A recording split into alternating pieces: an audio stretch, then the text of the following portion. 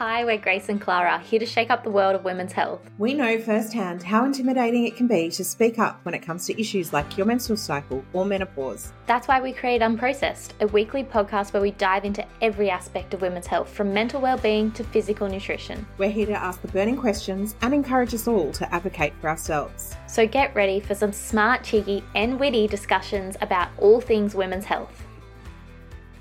Hey guys, welcome back to the podcast. You have Grace and Clara in your ears, and today we're joined by a very special guest, Chris Barnes from the Gidget Foundation.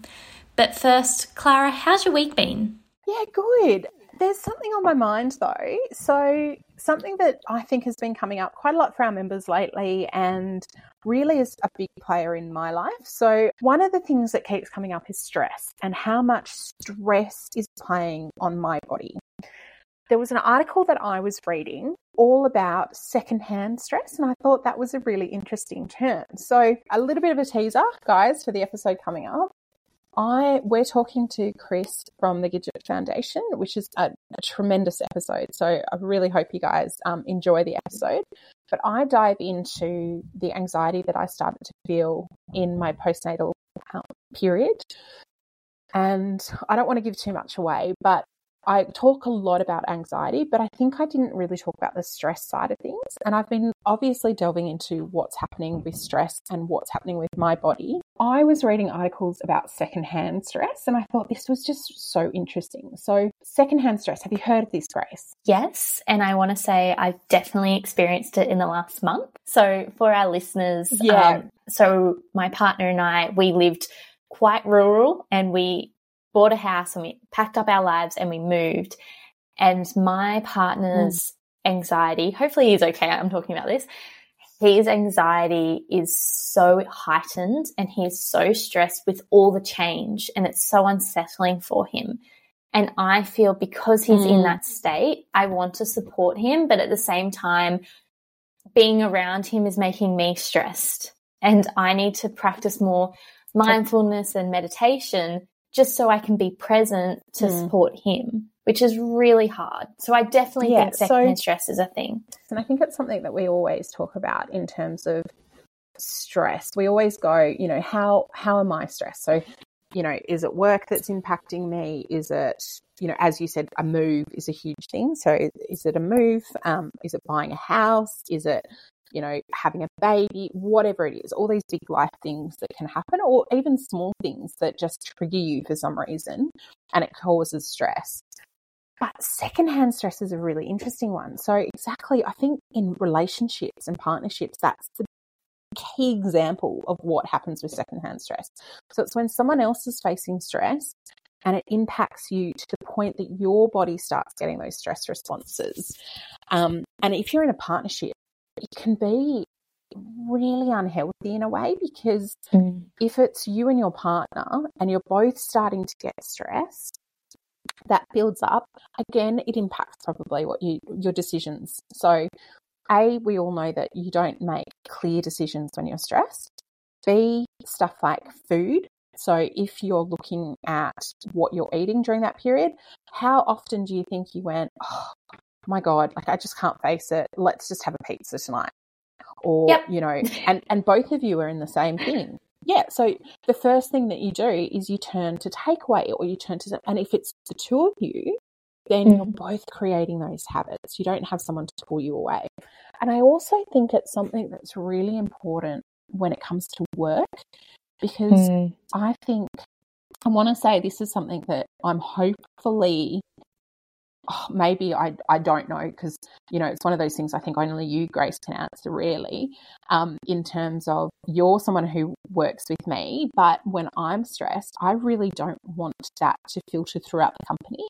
So I don't want to be someone who, if I get stressed and I'm worried about something, that then impacts people that work with me, because I think that can be so detrimental in work life. Like, I think if one person, and generally comes from management, but if one person is really stressed, that can just filter through the company and it can be toxic. It can. And I can assure you, I've never known if you're stressed. I've always thought you're cool as a cucumber.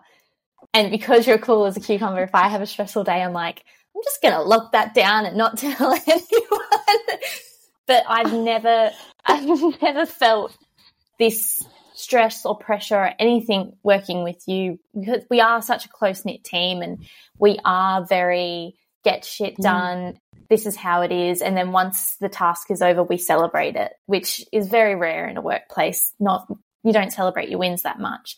But I have worked for a company, and maybe this is a perk from working at home as well, is when you're in an office and everyone's stressed, and then the secondhand stress from someone dealing with their stressful situation, it changes the environment of the room. And this is why I believe like in my core. Black hole, isn't it? Everyone knows what that feels like. It's a black hole.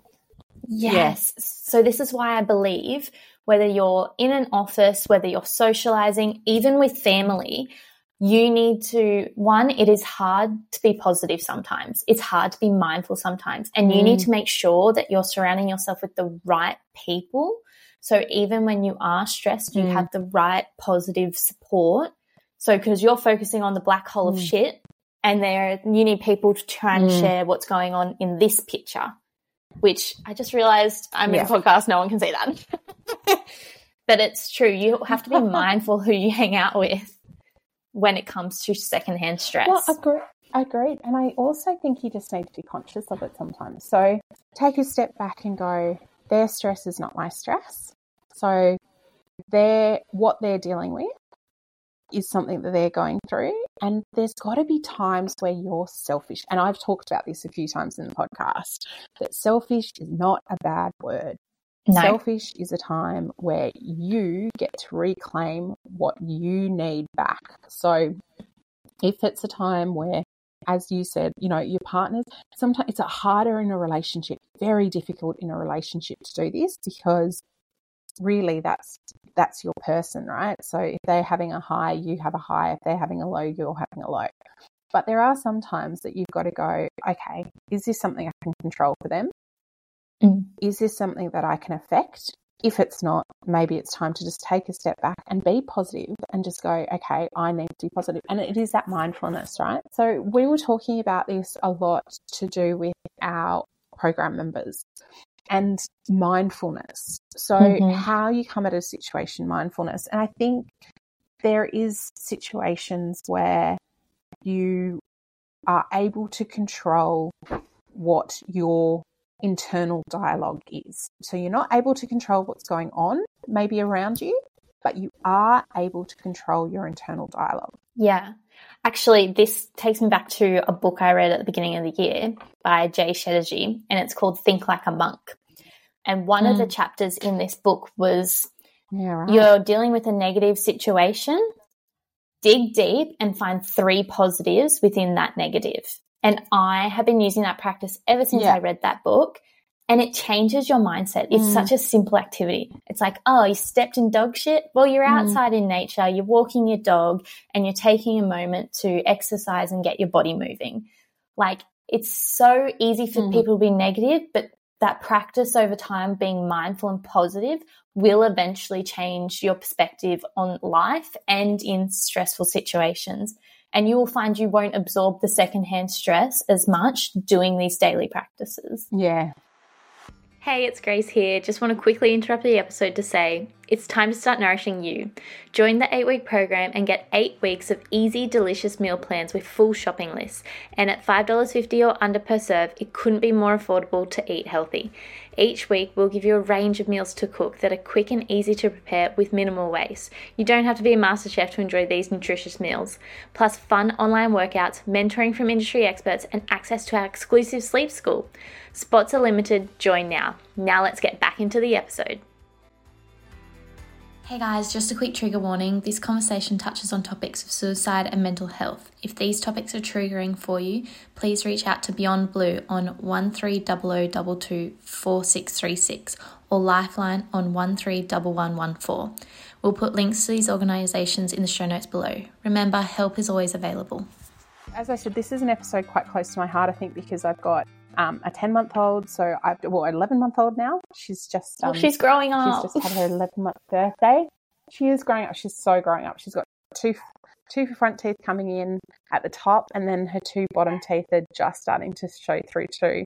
So she was a toothless tummy bear for a while. But this is really close to my heart because this is an episode that as I said, it's something I've just gone through. So I've just gone through that postnatal period, and it's probably something I didn't really admit to a lot of people, but I did struggle, and I struggled for quite a few reasons. I think really honestly, the change for anyone of going through, you're always at work, and then all of a sudden you're not at work, and that's a new reality for you. So there's a big life change there, and then there's the change of obviously having a baby that you have no idea what to do with, or how to, what that child needs and how you react to that. But it's the hormonal. So my big thing was the hormonal changes and what I went through. So Chris is from the Gidget Foundation, which is a fantastic foundation that does a lot around postnatal depression for both the mother and the father, which I think is all partners. So it can just be, it can be on the mother's side, but it also can be the partner as well supporting. And she really talks us through what that looks like. So, stress, anxiety, the connection to child, but anger, all these things that I didn't actually realize it could present as. So I certainly didn't know that you could get really angry, which is something I faced. And I go into more in the episode.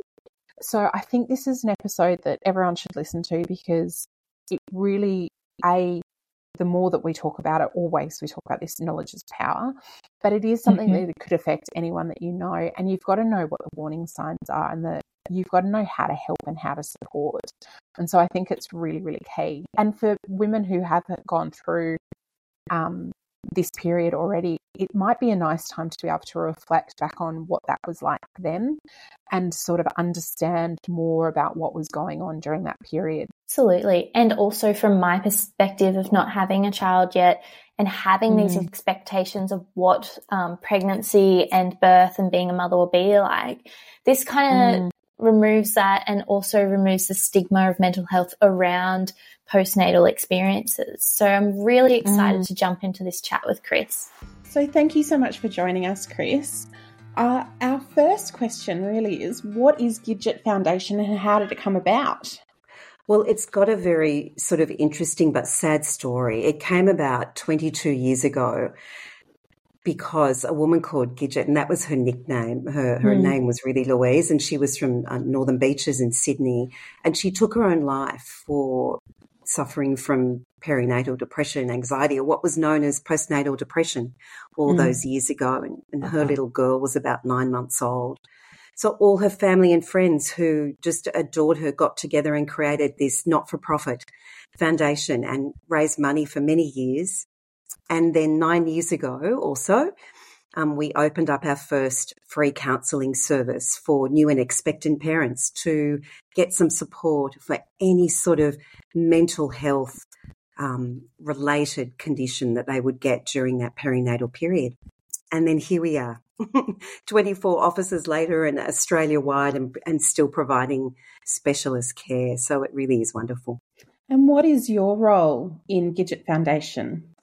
Well, my role now is senior clinical consultant. So I do lots of consulting around anything to do with the clinical work. So we write fact sheets, or we do panel presentations. We raise awareness to organisations. We do podcasts, for instance. We do a lot of professional development for our clinicians. We have about 140 now. So it's up to us to really make sure that we deliver the best, most up-to-date development for them, so they are also delivering the best care for our clients. And I also do a fair amount of supervision and run various supervision programs as well. So could you give our listeners an overview of what prenatal depression and anxiety is and how it differs from other forms of depression and anxiety? Well, we use this term perinatal depression and anxiety because often the two sort of symptoms happen together. There's usually some depression and anxiety, and one can be stronger than the other, but usually they happen together. And I think those terms have been put together because of over the years and research and observations, they can see that people usually have bits of both. So there are symptoms of depression and symptoms of anxiety, and that is the case for any sort of depression, anxiety. but there are some differences which I'll go through. But just to go through some more general sort of symptoms of depression, there's mood changes. So you can get really teary and feel very flat, be very low in your mood, and it doesn't really shift, even though you might be able to do a few things that would normally make you feel good. It just doesn't move. So you can feel quite sort of overwhelmed and hopeless as well. And then there are thoughts and beliefs that sort of get changed. You have quite negative thoughts like this life is not worth going on anymore, and I'm a hopeless parent, that sort of thing, and real inadequacy and a sense of guilt, shame, and failure. It's sort of feeling like this when it's meant to be one of the most happiest times, in someone's life. So you've got mood, thoughts and beliefs, and then you have behavioural changes. So people might move more slowly, they might lose their appetite, poor sleep. And that's really hard because as a new parent, we know that sleep gets disrupted big time, but it's even when the baby's sleeping, people can't rest or sleep. They might be quite agitated. And you can get quite irritable, really lots of anger often as well. And lack of attachment to the baby. I think that these sort of conditions can affect how people feel about being a parent and then how they might interact with a baby. So that's sort of the depressive side. And then with anxiety, there can be physical symptoms, and often men in particular might feel more of this and notice that more. So they might get panic attacks, or their heart rate might increase, sweaty palms, upset tummies, that sort of thing. And they might get fears, like they've got to check on the baby constantly because it may not be, they're worried it might not be breathing or sleeping well, or a lot of intrusive thoughts as well. And these are sort of scary thoughts, like you might crash your car in the harbour tunnel, or you might drop your baby. And more than 80% of new and expectant parents get these thoughts, but they don't realise that they're probably and most often just a sign of really a lot of overwhelm and anxiety. They get quite frightened by those. So you can see that the depressive and anxious symptoms are sort of similar across the board for everyone, but the concerns or fears or things might just focus on the baby more or being a parent. So that's sort of how it differs, I think. I always hear when my friends have babies that they're scared of going on a plane afterwards. That seems like a very common thing. Or they have this fear of driving all of a sudden. Clara, I don't know if you've experienced that at all after your baby. Yeah, so a lot of this ring through this conversation, and I know, Chris, I kind of shared a little bit, but I haven't shared it obviously with the podcast too much. But I started experiencing extreme anxiety. So something that, and when I say extreme anxiety, I'm talking about something that I think was far above my baseline of just normal anxious. And I think people have anxiety in their life anyway, a lot of the time. But I was starting to experience quite severe anxiety. And I think the anger thing was something that you just spoke about then. And I think that was something that I just didn't expect. And I was very lucky that I had two girlfriends that flagged with me that there might be times that I tell my husband I want to walk out and I want to, and that there's anxiety and there's anger, and I started reading about that. I think I expected postnatal anxiety or perinatal anxiety and perinatal depression to be all around the child. So exactly what you spoke about, Chris. I expected it very much to be around not bonding with the child, and that's how it would present. And so I think I probably did go through some of it, but it wasn't presenting towards the child. It was very much presenting in different ways, and that was stuff that I was totally unaware of. So in terms of, and the other side of it is as well is I thought that I guess it happened quite quickly as well. And so for me, it was really around month probably 4 or 5 that this really kicked in. So when do people start experiencing it, and how do they start seeing the warning signs and the warning symptoms of what's coming on? And how do your partners start? You mentioned men then as well. So how do you see it in each other So how do you start flagging it in each other if something is wrong? They're great questions, Clara. I'm just thinking too how, reflecting on your own experience as well and how you felt the anger. And I think everyone is different, and some things it'll be stronger than the other. And it's really hard to pick up in yourself sometimes, isn't it? Because you don't know what's normal after being a parent. You expect to be sleep deprived. You expect to be a bit possibly irritable. You have all these ideas about how it might be and you don't really know. So when you're going through it, sometimes I think it's really hard to pick, okay, this is not okay. I'm actually not feeling good and it's worrying me a bit. A lot of people just push on, like you maybe did, and months later. And I think most of the time we do see people at Gidget in that scenario where they might give themselves a few months and then they realise that it's not feeling better and, in fact, they're feeling worse. So I think it's really working out if you are not feeling comfortable, if it's really upsetting you how you're feeling, whatever that is, and that'll be different for everyone. Everyone has a different, what you said, baseline before, but they'll also be able to pick up things that they're not as comfortable with. And if you're feeling like a big combination of all of that stuff that we talked about before for 2 weeks and it is not shifting and, in fact, it's getting worse and nothing you do is making you feel better, that is the time to seek support. Let it go beyond 2 weeks. And I think I should have probably reached out sooner. Well, there are lots of reasons, why people don't. Do you know what it was for you that sort of you went? I think I just assumed it was hormones. So for me it was, and probably was, there's a large percentage of it just being those shifting, like so much stuff goes on in your body.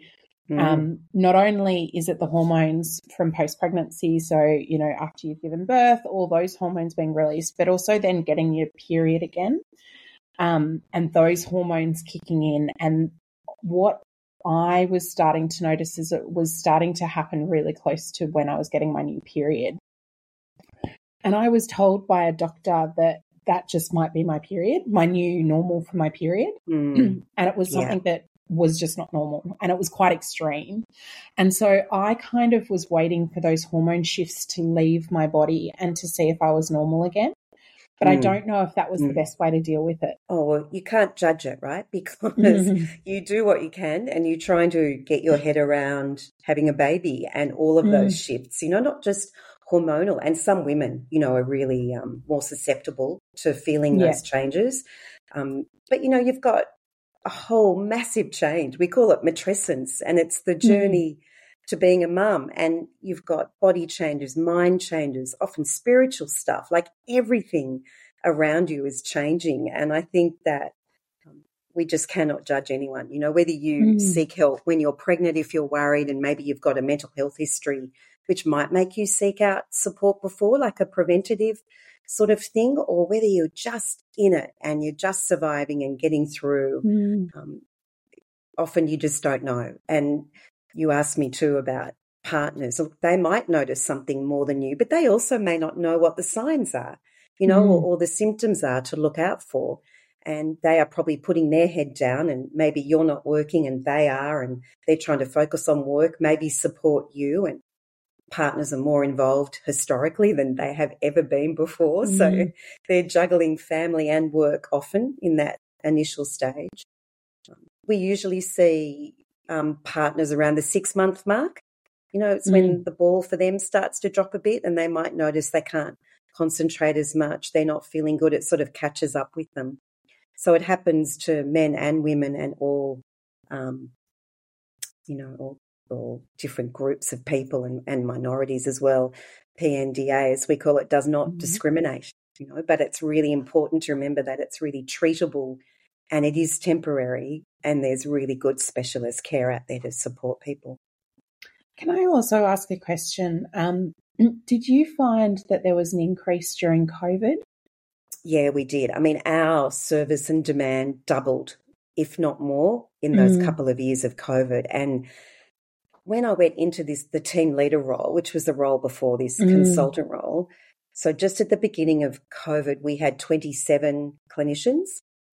And then in 2 and a bit years, 3 years later now, we have 140. So that gives you an indication of our expansion. And obviously funding helped as well, but we had to develop all of these programs to increase the workforce to meet the demand. Our wait lists were through the roof, as were, you know, everybody, not just in the perinatal period, but a lot of therapists, their wait lists increased massively. And so are you finding that it hasn't come back down? And the reason why I'm asking this is because I only gave birth 10 months ago, almost 11 months ago now. And I was out of that COVID period. There was definitely some lingering parts of COVID during my pregnancy, but, you know, my partner was allowed to be at the hospital. The hospitals were back open. I could have visitors, so that stuff was starting to change. But what I found didn't change was the support services afterwards. So, and when I'm talking support services, I'm not talking, you know, Gidget Foundation. I'm talking the community nursing that you go and see when you and you have appointments with. I'm talking the mothers groups. So my mother's group was all via a Skype link for the first, or you only have 3 sessions anyway, but all sessions were via a Skype link. So we were instantly distanced anyway as a group because we hadn't ever met in person. We didn't have that kind of bonding. And then the actual community centre, I only saw them 3 times. And I think the first time I was totally out of it. I had no idea what I was saying to them. Like, it was so quick after the birth. I think it's like the next week or something, or the week after. And I was in a whole different planet. So I really would have had I had no idea when the next meeting was or anything. My partner, luckily, had taken all of that down. And so I found, you know, only 11 months ago that I was still quite isolated from, you know, from that community, I guess, that you start to build when you first have a baby. Has that changed, do you find, or is it still... Is there still a knock-on resources? Is there still a knock-on effect now? Yeah, I think so. I think we're calling it a bit of a lag effect. Yeah. So we still have wait lists, although they have shortened. I think that part of the reason is that because we only have 10 Medicare subsidised sessions now, not 20 as we had during COVID. So so we are not happy about that. We would like more because sometimes we need more for more complex presentations as well. So people are stopping coming because they no longer are subsidised and they can't afford to do the private. Yeah, I mean, the whole model of Gidget is to bulk bill. So all our clinicians bulk bill. I mean, they also often work in private practice to sort of balance it out, but they work for us. They bulk bill all their clients, which is amazing. And they get up to 10 now. Like, we do have a bit of compassionate funding. We can extend it a bit if need be, and they can still pay if they want to come and continue to see our people, but it's a private rate. So we've noticed a big difference. Obviously, that has an impact on our wait list as well, where we could potentially go much longer during COVID, you know, up to 20 sessions, which was great to have that flexibility and really be able to do really the best work that we can with everyone. Access to services, which is what you're talking about, Clara. I think that it's just taking a while to get back to that face-to-face stuff. But that isolation was huge, wasn't it, during COVID? And I think people are still feeling that. Like, people are going home from hospital the day after birth now. You said you only had 3 sessions. Like, I remember back in my day, like 25 years ago, we had at least 6, I remember, or even more. So I think the demands are maybe more. Maybe the funding has been altered. I'm not quite sure. But people are going home earlier and there's a lot more isolation. People don't have families maybe in the next suburb like they used to. There's a lot of extra stresses, I think, on young parents now more than ever before. I mean, in other cultures, you know, you have 40 days plus to be at home and rest, and people bring you food and you don't leave the house. We're sort of expected in Australia anyway, I think, to sort of get going, and you're conscious of your leave from work and You're expected to get going and get up and going rather than resting and recuperating after the birth. Before you were talking about early detection, and I was wondering, could you discuss with our listeners the importance of early detection and intervention in addressing perinatal depression and anxiety? And what are effective treatments that you offer at Gidget? We have to remember that it is treatable and temporary. So it is really important to get in as early as you can. And when you or your partner start to notice that you're not feeling well, don't wait for it to get to the point where it really is serious. And obviously, you know, as with Gidget, she took her own life. So the whole idea of Gidget is to make sure that doesn't happen to any other new or expectant parent. So obviously, if you leave it untreated, it will go longer and you'll feel worse for longer and you won't be able to engage with parenting maybe as you really hoped you would be able to. You know, obviously it does have more impact on possibly the relationship with your baby, with your partner, with your work even, and getting back to work and just your level of being able to function in the world, let alone that enjoyment or thriving aspect, but even just that.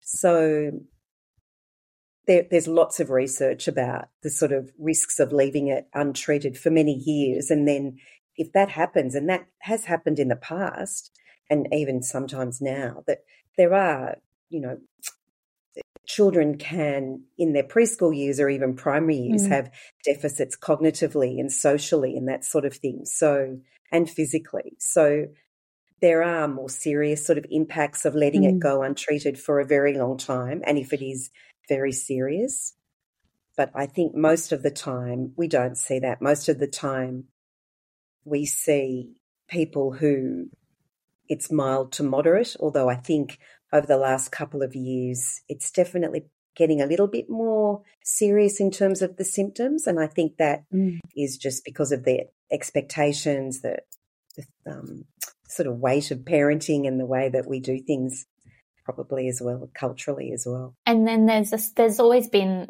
a stigma around mental health as well in our community. And as much as we're discussing it and there's more awareness around this in social media and mainstream media, do you think that's holding individuals back and making them hesitant to reach out during this phase? Stigma's a big one, isn't it? And I think the more we talk about it, like you guys doing this podcast, which is so wonderful, like the more we talk about it, the more we lessen the stigma around talking about mental health at this time. Like I was saying initially, people think it's going to be the most amazing, happy time, and often it's not. So there are barriers and they are things that stop people from reaching out. Partly it is the stigma and feeling like they're a failure as a parent if they're not enjoying this. There's isolation as well, or there's access to services. Like there's lots of reasons why people don't reach out, not just stigma. Stigma is one of them. I think stigma is lessening because I think more and more people and celebrities, and you've got social media and Instagram and some helpful sites on those social media platforms that help lessen the stigma as well. But there are lots of reasons why people don't reach out, and I think stigma is one of them. And for those people that are reluctant to reach out, what would your advice be to them? I think don't be frightened about reaching out. Like there are many organisations, not just Gidget, there are many organisations who understand that this can happen, and it's 1 in 5 women and 1 in 10 men or partners in Australia. You know, that's more than 100,000 people a year, probably more now. So it's a lot of people that it impacts, and listen to other people's stories. You can even go on a Gidget Foundation website and if you're not sure what to do, you can read on there what happens at your first counselling appointment, what it's like, what are the symptoms of PNDA. So educate yourself in any way that you can. Reach out for support from someone. Start with someone you trust. If you don't want to ring an organisation, you can maybe ask your partner or best friend or someone at work maybe who you can trust. And maybe if you can't reach out, get them to do it with you. And try and get your family to help you as much as you can and ask for help, because it really is a sign of strength and not weakness. That's how we see it, is that you're realising that, okay, I'm not travelling so well here, so I think I want to feel better, and I can. So let's maybe do some things or get someone to help me do it so I can possibly enjoy this time. And your GP, you could go to your GP, your midwife, any of those specialists as well, and they will know what to do to get the right support. So is there anything going into childbirth or when you are pregnant that can help mitigate, I guess, the risk further down the track?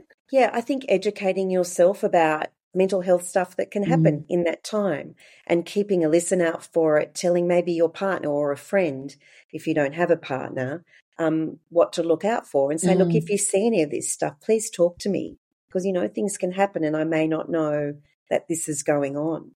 And I think being realistic, having realistic expectations of yourself and possibly your baby as well in terms of what, sleep and feeding and all of that, and really looking at it to make sure that they are realistic, that you don't think your baby will sleep for, how many hours a day and that they will feed every 4 hours, that every baby is different.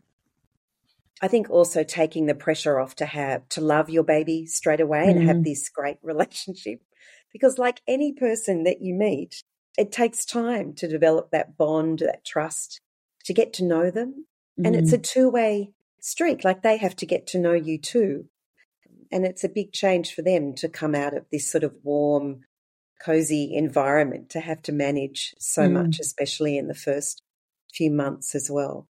So educate yourself, be realistic. I think go gently, really go gently and trust your instincts and try not to be influenced too much by possibly unhelpful advice, people out there. I think one of the things that I was told at my baby shower was lower your expectations.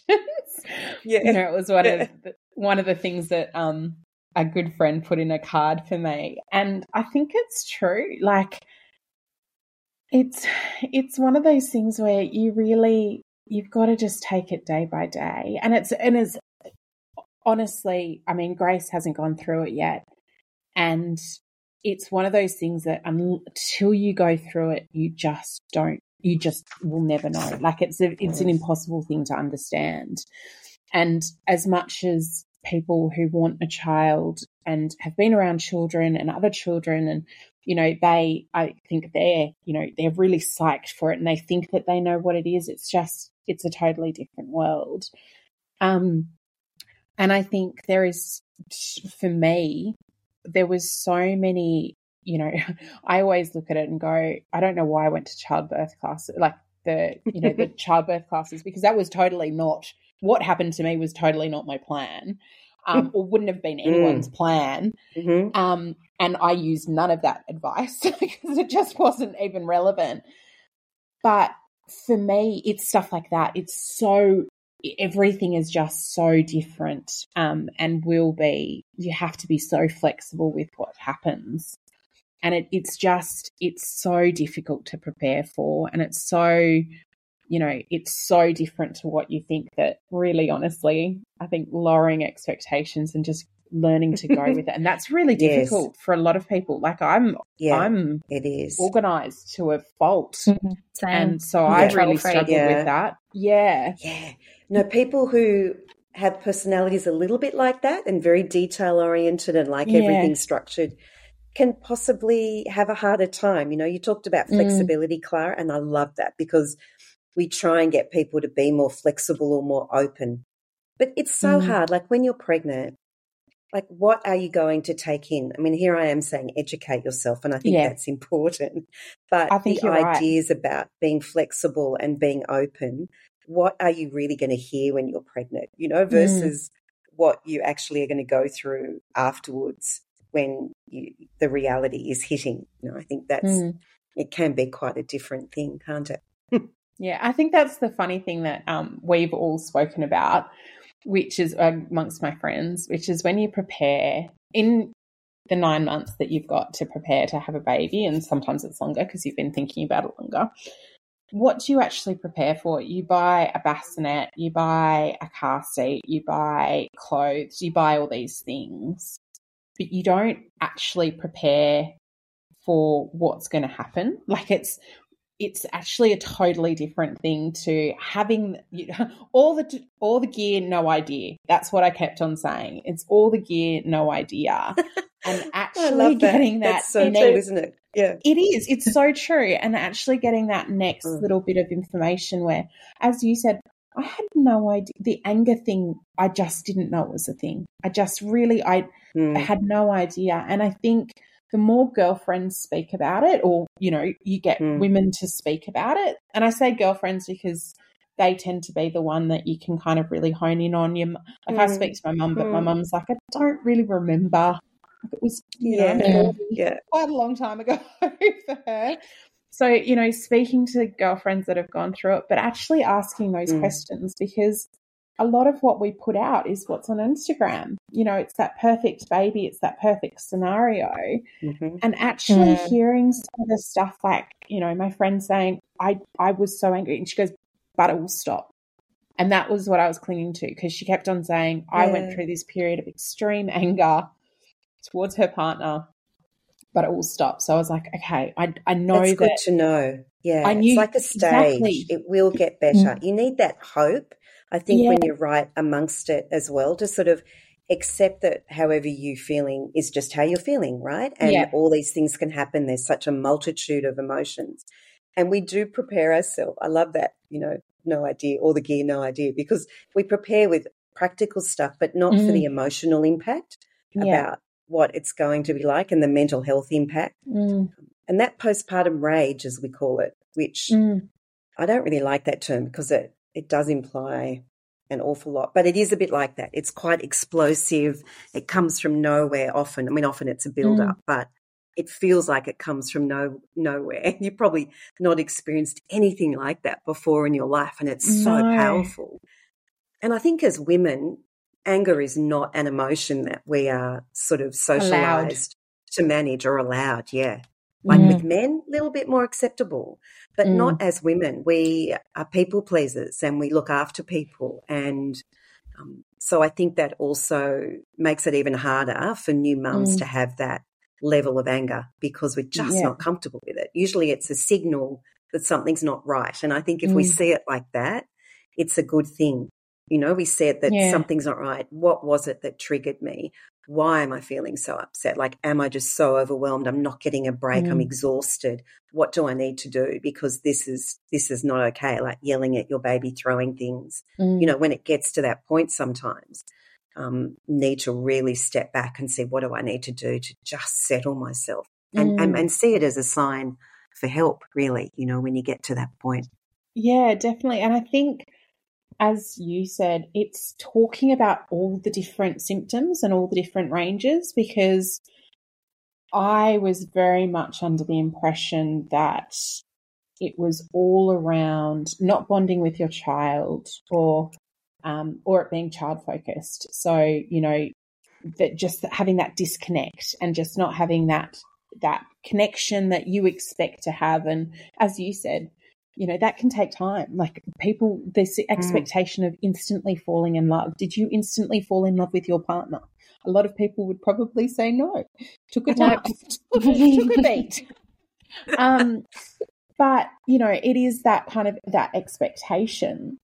But I think it's also that range and understanding that there is a range in there, because I remember having the conversations with my GP, because, you know, there's a check sheet and you get taken through the check sheet and they basically triage you on the check sheet, and you do it at all the midwife appointments, the community midwife appointments. You do it at your GP, and I did it in my obstetrician because I also had a private. Is that the EPDS, the Edinburgh scale that they use? Yeah.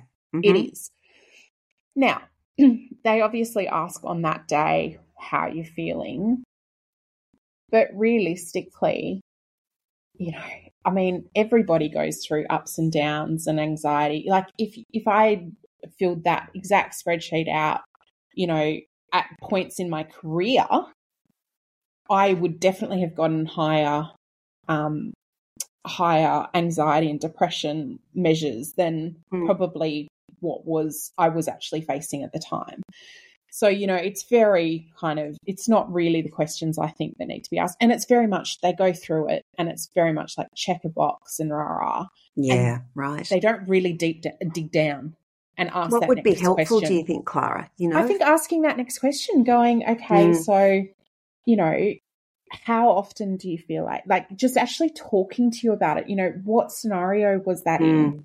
How are you feeling? Like, what's the background story? Is this more than your baseline? Is this something that you've never felt before? But I didn't feel like that conversation. It was always at the end of an appointment. Yeah, right. And that conversation. Oh, wow. And the conversation. Isn't that interesting? So rather than being at the beginning where they've got time to go through it or delve a little bit more into what you're saying, all those questions, such helpful questions that would have been to have, to be asked. And that's the thing, like that screening tool is the most widely used one to measure depression and anxiety. It is very reliable, and there's a cutoff score that indicates that people probably should go and see someone and talk more. But it's the way that it's done. Like, you have to allow time to explore a little bit more rather than just a checklist sort of thing, because then it doesn't feel useful for you. Yeah. The best person was my obstetrician. He was amazing, and he did suggest I go and see someone.